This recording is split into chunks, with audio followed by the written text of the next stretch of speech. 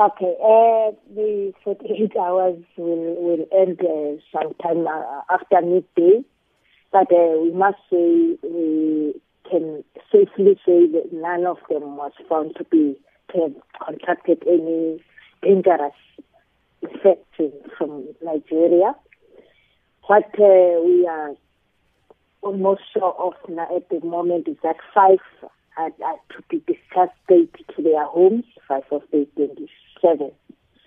And some that we will be sure after the doctors are done with their ward rounds this morning.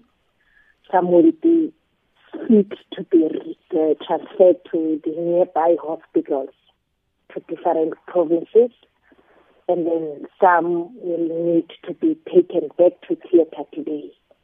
We'll have a definite number after the ward rounds of this morning.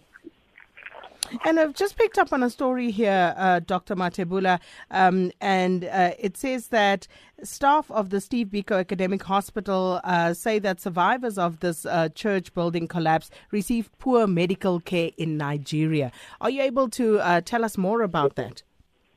The basic thing is that most of them came with septic wounds, meaning the wounds were not well cared for. And then none of them had a confirmed with broken bones. There was no confirmation because they didn't have x-rays taken.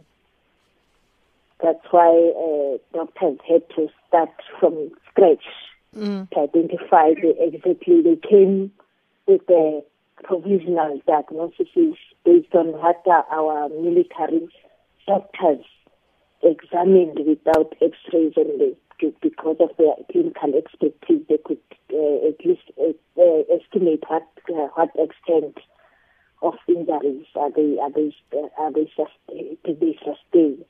And then now we have definite diagnoses, and that's what's going to guide us in who is fit enough to travel to any other provinces who still need to be kept locally for final stabilization. But we are glad to say most of them, other than the two that we still need ICU care, it seems like it will be able, at least latest by Friday, to be able to transport them to the nearby hospitals.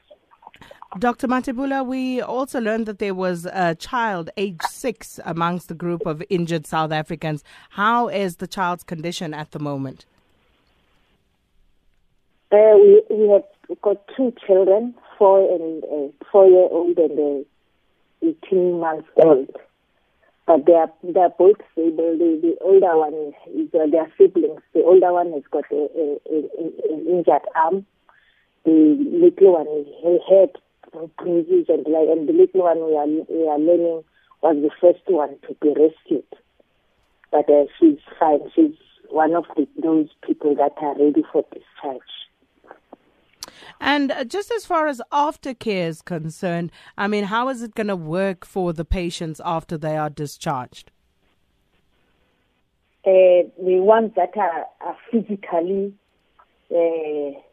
sorted out, the ones that are for discharge straight home, the communication will be sent to the closest hospitals as well, just to make sure that they still have got a cover. We don't anticipate that there will be any need for physical care. But social development is on top of things. They've made arrangements already with the respective provinces in as far as the social support and emotional support. They will be fully supported through the government, and even those, for some of the patients, will be discharged or referred to private hospitals. It depends on the choice of a patient. Even those that will be treated in private sector, the government, the social development will be there to support them as well. So just finally, Dr. Matebula, how many of the 25 injured patients are you expecting to discharge today? The ones that we are sure that they are going to be discharged will be 5. And then the rest, the doctors after the ward rounds will tell us which ones are to be transferred to other hospitals, to their hospitals of choice that are capable of handling the conditions that they are suffering from.